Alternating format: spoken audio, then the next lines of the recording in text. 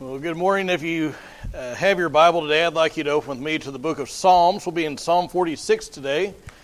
And, as I have to admit, I've been really happy today. I heard the song the other day, "This is the day the Lord has made," and I went out and it's sunshiny and everything it's happy. It's good seeing you all. But as I open my Bible, I'm a little depressed. It's a new Bible that my wife got me for Valentine's Day, but it's giant print edition, and it doesn't look giant print. And so I appreciate the new Bible that's not falling apart, but that's kind of a I don't know. It gets a guy. We will be in Psalm 46. We'll begin in verse 1 in just a moment. And you may notice that we are taking kind of a side road out of our study of Luke this morning. And you've no doubt heard about all the stuff that's going on in different parts of the world. We think especially about Ukraine and what's happening there. And no doubt it is a tragedy. I believe that all war is a tragedy. I know sometimes you have to fight. The Bible says there's a time for peace and a time for war. And we know that that's something that you have to do sometimes. But of course, it's best not to fight if possible. And I don't know your level of concern with the whole matter. It seems like people here in the States, it seems to have gotten a lot of people's attention. I mean, everybody's talking about it. The political pundits are talking about it on TV. Folks on social media are putting in their 2 cents and posting articles and videos. The people that haven't thought about Ukraine in many years, maybe they've never thought about Ukraine. All of a sudden, that's what they're all talking about. That's what they're thinking about. And many people are very concerned about it. I saw a comment that somebody made on an article the other day, and this lady said when she thought about all that was happening, it was just her words, she got physically ill, and there's a lot of reason to be concerned. It introduces a level of uncertainty into our lives. If we have friends or loved ones in military service, we might be concerned about them and what this may mean for them, and what it may mean consequently for their families, for us. All this stuff that's going on, depending on your view of the end time, some people may see this as a sign that the world's about to end. And besides all that, we have all the other stuff that's going on. I mean, COVID is something that's still a worry for many people. The stock market. Anybody watching the stock market and what's it doing to your retirement? Some days it's like, yeah. And then some days, oh my! It's just all over the place, and that's causing concern for a lot of people. Gas is high, inflation's up to a 40-year high, putting a pinch on people. I mean, we have all these things in life that trouble our hearts. All these things that cause us concern. And the thing is, we know what the Bible says. We know the Bible says, "Don't worry about tomorrow." Why? Tomorrow has enough problems of its own. We know that Jesus said, "Don't worry about don't worry about tomorrow, what you're going to eat, what you're going to drink, what you're going to put on." Because why? God takes care of the birds, and He clothes the grass of the field with the flowers, and if He's taking care of the birds and He's taking care of the grass and the flowers, He's going to take care of you because you're worth a whole lot more to Him than birds and grass. We know that Paul says, "Be anxious for nothing, but what? By prayer and supplication with thanksgiving, let your requests be made known to God. And the peace of God, which passes all understanding, will guard your hearts and minds in Christ Jesus." And we have all these texts that call us to peace in life. And listen, even despite political turmoil and upheaval and war, despite what's happening in the stock market or any place else, we can have peace in our lives today. And that's what we're going to look at. So if you found Psalm 46 and you're able, I'd like you to stand with me in honor of God's Word. And we're going to read the whole psalm. It says, "God is our refuge and strength, a very present help in trouble.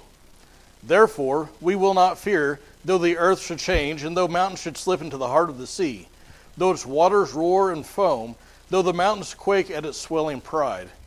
Selah. There is a river whose streams make glad the city of God, the holy dwelling places of the Most High. God is in the midst of her, she will not be moved. God will help her when morning dawns. The nations made an uproar, the kingdoms tottered. He raised his voice, the earth melted. The Lord of hosts is with us. The God of Jacob is our stronghold. Come, Selah. Come behold the works of the Lord, who has wrought desolations in the earth. He makes wars to cease to the end of the earth. He breaks the bow and cuts the spear in two. He burns the chariots with fire. Cease striving, or your Bible may say, be still, and know that I am God. I will be exalted among the nations. I will be exalted in the earth. The Lord of hosts is with us. The God of Jacob is our stronghold. Selah.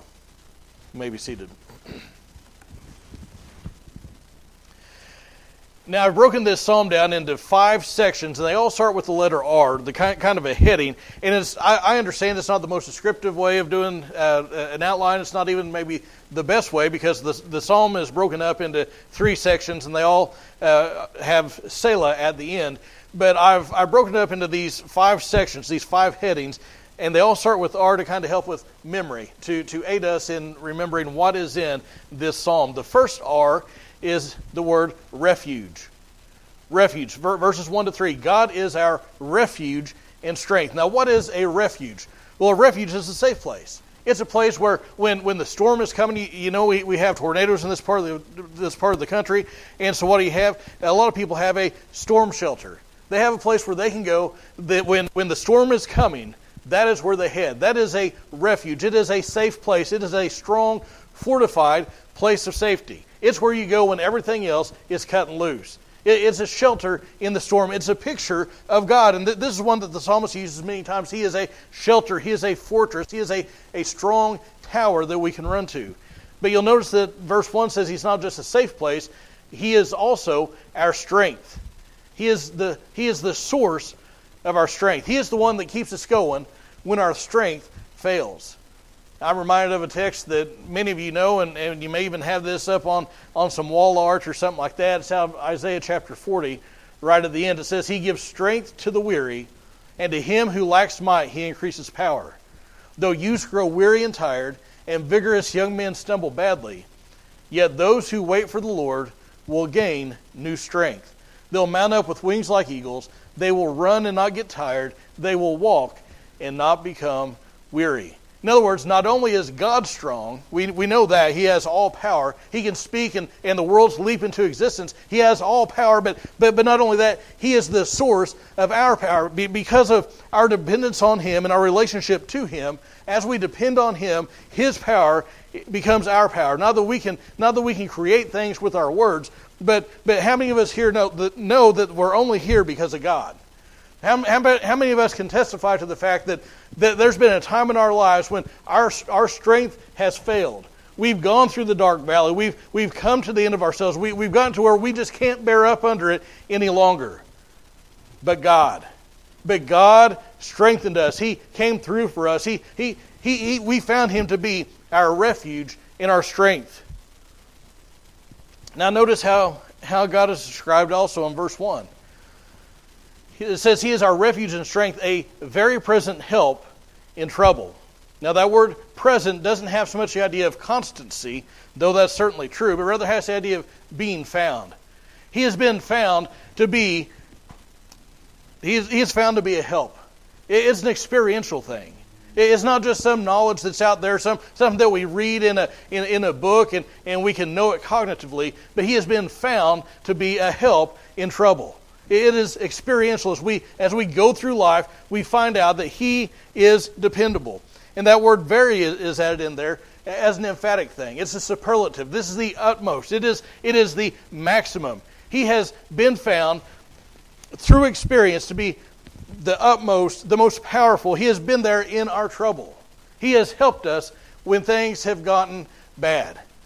Therefore, because of that, verse 2, therefore, notice He doesn't just say, well, here are some nice feelings about God. He says, because of this, therefore.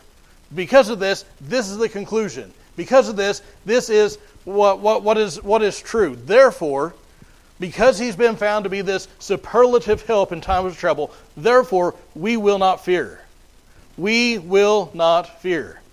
If you know God is your Savior, if He is your Heavenly Father, you have no reason to fear. Why? Because He proven Himself over and over again to be a very present help in trouble. Now the psalmist gives a list of calamities in verses 3 and following. He says, though the earth should change. though the earth should change. Now what he's going to do is he's going to take these images of things that are permanent seeming, things that are solid, things that we can depend on. And the earth, I mean, have you noticed how much things change? They kind of stay the same. It's a big cycle. It's winter now, but what's coming? Spring, and what's after spring? Summer, and then fall, and then we're back to winter again.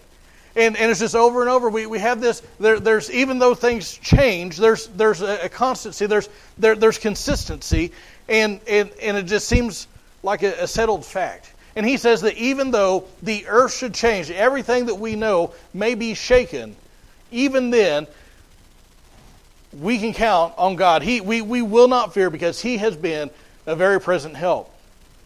And he says even if there are upheavals on earth. And he says, even if the mountains slip into the heart of the sea. Now you picture a mountain, you think about Mount Everest, this huge, huge stone orifice. I mean, just this huge, I mean, it's just permanent. When you look at those things, you think, nothing can move that. And you just imagine this thing that seems immovable, and all of a sudden just imagine it just sliding off into the ocean, sliding off into the sea. I mean, to picture it, in our mind, it's a little unnerving if we actually think about it. Even if the sea rages and foams, he says, and it's just surging and it's a storm. Have you ever been on the ocean in a storm? I have one time. We went on a cruise, and those cruise ships, those are big. I don't know how those things. I mean, I understand buoyancy and all that. So on one hand, I understand how they float, but on the other hand, I don't know how they float. Because those things weigh so much. They're these massive, massive ships, and they're out there floating around. And when those storms come, well, those boats are tossed around like a toy boat in a swimming pool. I mean, it just the waves and it's splashing around. And if you've ever been in something like that, if you've ever seen something like that, you know what he's talking about. And he talks about the waters roaring and foaming. There's turmoil that's being pictured. And what he's saying is, even when those things that seem the most stable in life, the most permanent,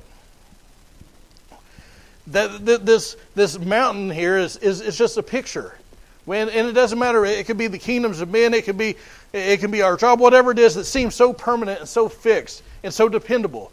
Even if all that cuts loose, even if it's like the sea and all the churning and stuff in a storm, even if that's going on in our lives, even then we don't need to fear.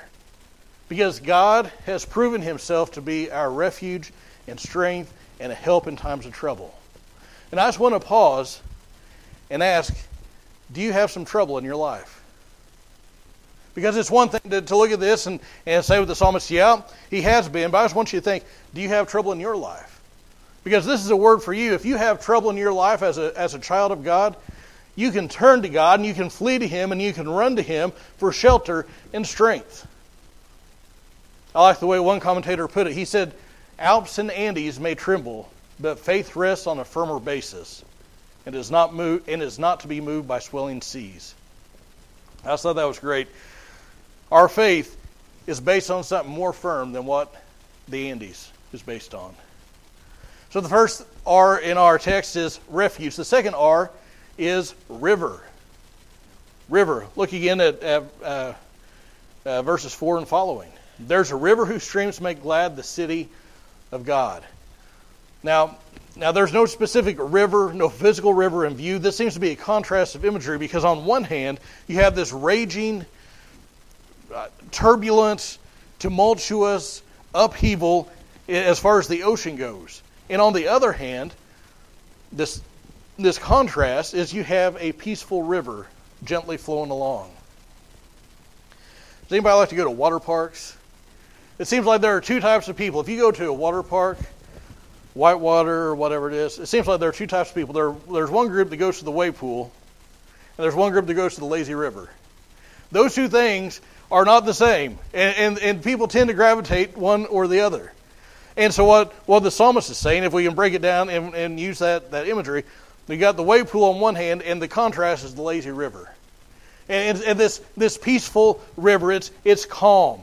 He's not talking about a specific river. He's contrasting the imagery. And he says that God is in the midst of that city, and therefore, because he's with the people of God, he's in the city of God, therefore it will not be moved. It will not be shaken. It will not be disturbed.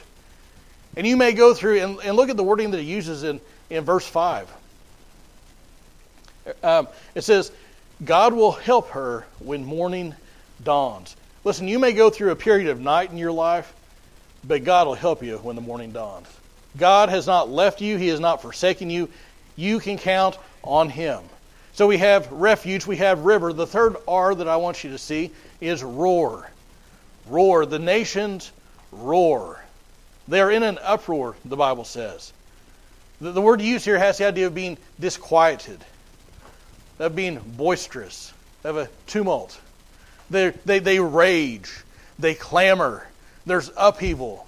They rattle their sabers. They do all these things, and it gets people all worked up. Sounds like today, doesn't it? I mean, there are all these nations, all these countries, all these kingdoms that reject God, and there's all this upheaval. There's all this wars and rumors of wars and all this stuff that's going on, and this really reminds me of Psalm 2. You remember what Psalm 2 says? It says, "Why do the nations rage, and why do the peoples devise a vain thing?" And it goes on to talk about how they've put their foot down. They're shaking their fist at God. They're setting up their kingdom. They're setting up their plans. They've got all this commotion going on, and they're in rebellion against God. And the Bible says that God gets real scared about it all. No? I hope whenever I said that, you said, what? Because that's not what it says. The Bible says that God who sits in heaven, when all the nations are doing these things, when all the nations are doing all that they can do, and they're in full-blown rebellion against God, and they're shaking their fist in God's face, God doesn't get upset in the sense that He's worried. He doesn't fret. He doesn't pace the streets of heaven and wear out the streets of gold because He's pacing back and forth so much. Oh, what's going to happen? What are we going to do? The Bible says that the one who sits in heaven laughs. He holds them in derision. In other words, it's like He's saying, who do you think you are? You think you're in rebellion against me like you're on my level, like you're my equal? God does whatever He pleases in the earth. And so these people, you'll see in verse 6, the nations, they're in an uproar. There's a commotion going on. These people are getting all worked up, and people are watching the news, and everybody else is getting worked up, watching them get worked up. And all this stuff is happening. And I just want you to know that God doesn't sweat it. God has never wrung His hands. He has never fretted. He has not lost a moment's sleep. God doesn't sleep. The Bible says that He looks at them and He laughs. Have you ever had a kid get real mad at you? I mean, like a little kid, and they stomp their foot and they have their fit, and you just look at them and you're like, pfft. That's the type of idea here. That the nations are talking big, but God is not concerned about it. The nations are in an uproar, but then you'll notice that God has His say. Look at verse 6. The nations made an uproar, the kingdoms tottered. He raised His voice, and the earth melted. Elsewhere, this word that's translated as, in my translation, as He raised His voice, that word that's translated that way is rendered elsewhere, the Lord roared. So the nations roar and kingdoms totter. The Lord roars and the earth melts. You see the contrast in power there. With the God with that kind of power, why then should we be afraid? The nations do all this stuff, and they get us all worked up, and God is the one who has all the power. We need not be afraid. The fourth R that I want you to see is in verses 8 and 9, and that's the word ruin. Ruin, R-U-I-N. Ruin. Ruined.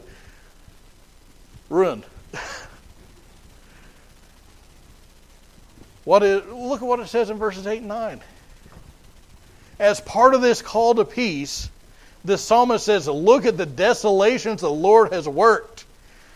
In other words, consider the works of God.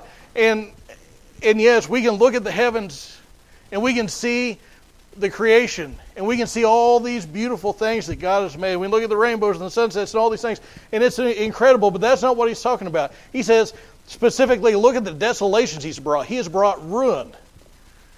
He has made wars to cease. And there have been times in history, and the psalmist is probably specifically thinking about times in Israel's history when nations like the Assyrians have come against them, and God brought an end to wars. He's brought desolations, and sometimes he may do it through a natural disaster, maybe through military defeat, but he brings peace, and he destroys the implements of war. And listen, I hope for peace. I pray for peace on this earth. But you as a person and we as a world and a nation will not know peace until people know the Prince of Peace, and that's Jesus Christ. And so I ask you, do you know Jesus? Do you have peace? If you have peace with fellow man, that's great. But most importantly, do you have peace with God? Because the Bible says that there is no peace for the wicked. There's enmity between us and God. We are His enemies by default. We are in rebellion against Him. And you're not going to get right with God. You're not going to remove those hostilities by doing things like good works, by going to church, by serving in some sort of a charity, by giving offerings or whatever it is. That doesn't get you right with God. Do those things help out people? Yeah, and it may give you warm fuzzies to do those things. But the only way to be right with God is to lay down your arms. It's not a meeting of mutual equals. It is a surrender. You come to God and you surrender. You lay down your arms. You give up. And in surrendering, you find forgiveness and freedom in Christ. And I just wonder if you know peace, if you have that peace, or if you're in rebellion against God still. Because if you are in rebellion against Him, if you are His enemy still, if you don't have peace with Him, you can have that today by repenting of your sin and putting your faith in Christ. And that is the only way to have peace with God. Now the last R that I want you to see is the word rest. We've had refuge, river, roar, ruin, and now rest. We see this in verses 10 mainly verse 10. A very famous verse, be still, cease striving, and know that I am God. And this phrasing of be still has the idea of letting your arms hang slack. It means not putting forth effort.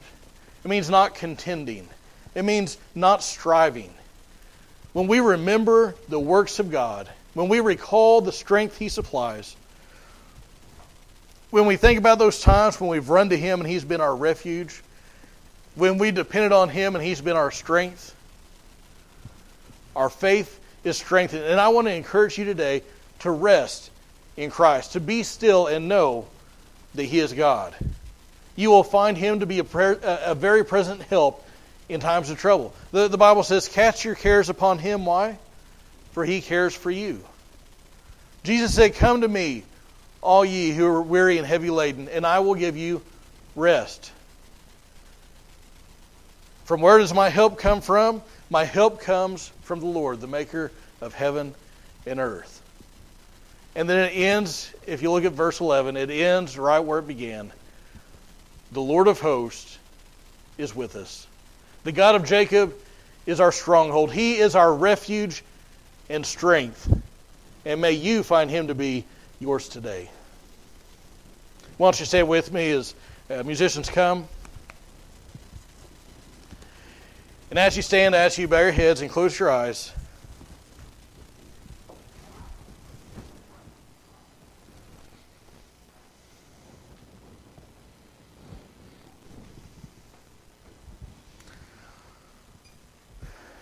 And with nobody looking around and in the quiet of this time, I just want to ask you if you have trouble in this life.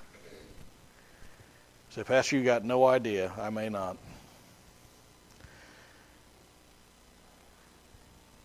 But I know that man is made for trouble like fires, embers fly to the sky. It's part of our lives. Somebody else well noted you're either getting ready for a storm, you're in a storm, or you're just coming out of a storm. It may be that you're heading into one, you don't even know it. Be thankful for the peace that you're experiencing right now.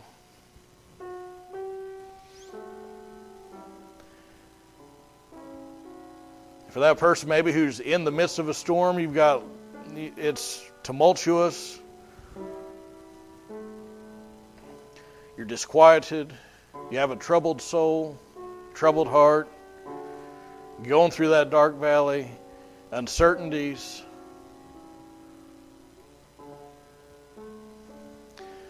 God is our refuge and strength, the very present help in times of trouble.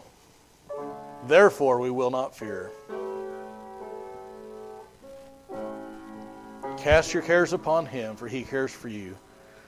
Rely on Him for His strength. And maybe you're coming out of that storm. Don't forget the lessons you learned.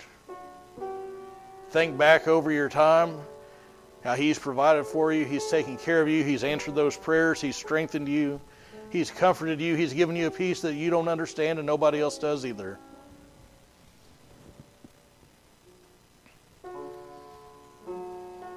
And again, it could be that you are here, that you're listening to me,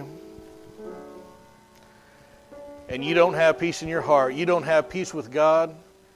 You're in rebellion against Him. You're running from Him. You've turned from Him.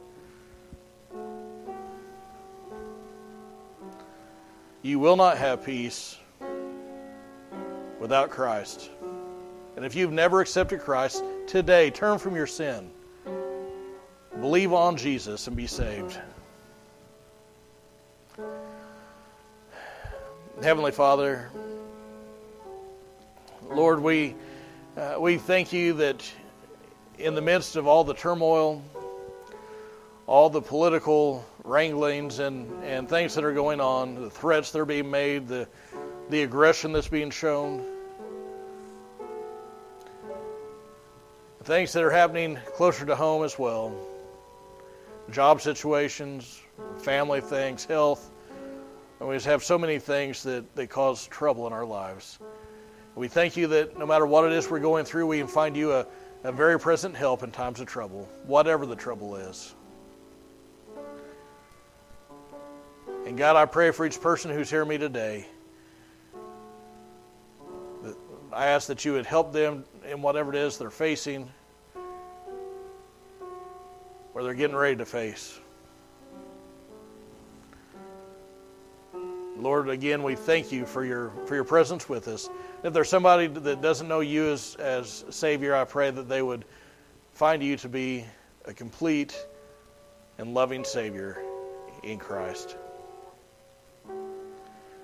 Lord, again, we thank you for your presence with us. In Jesus' name,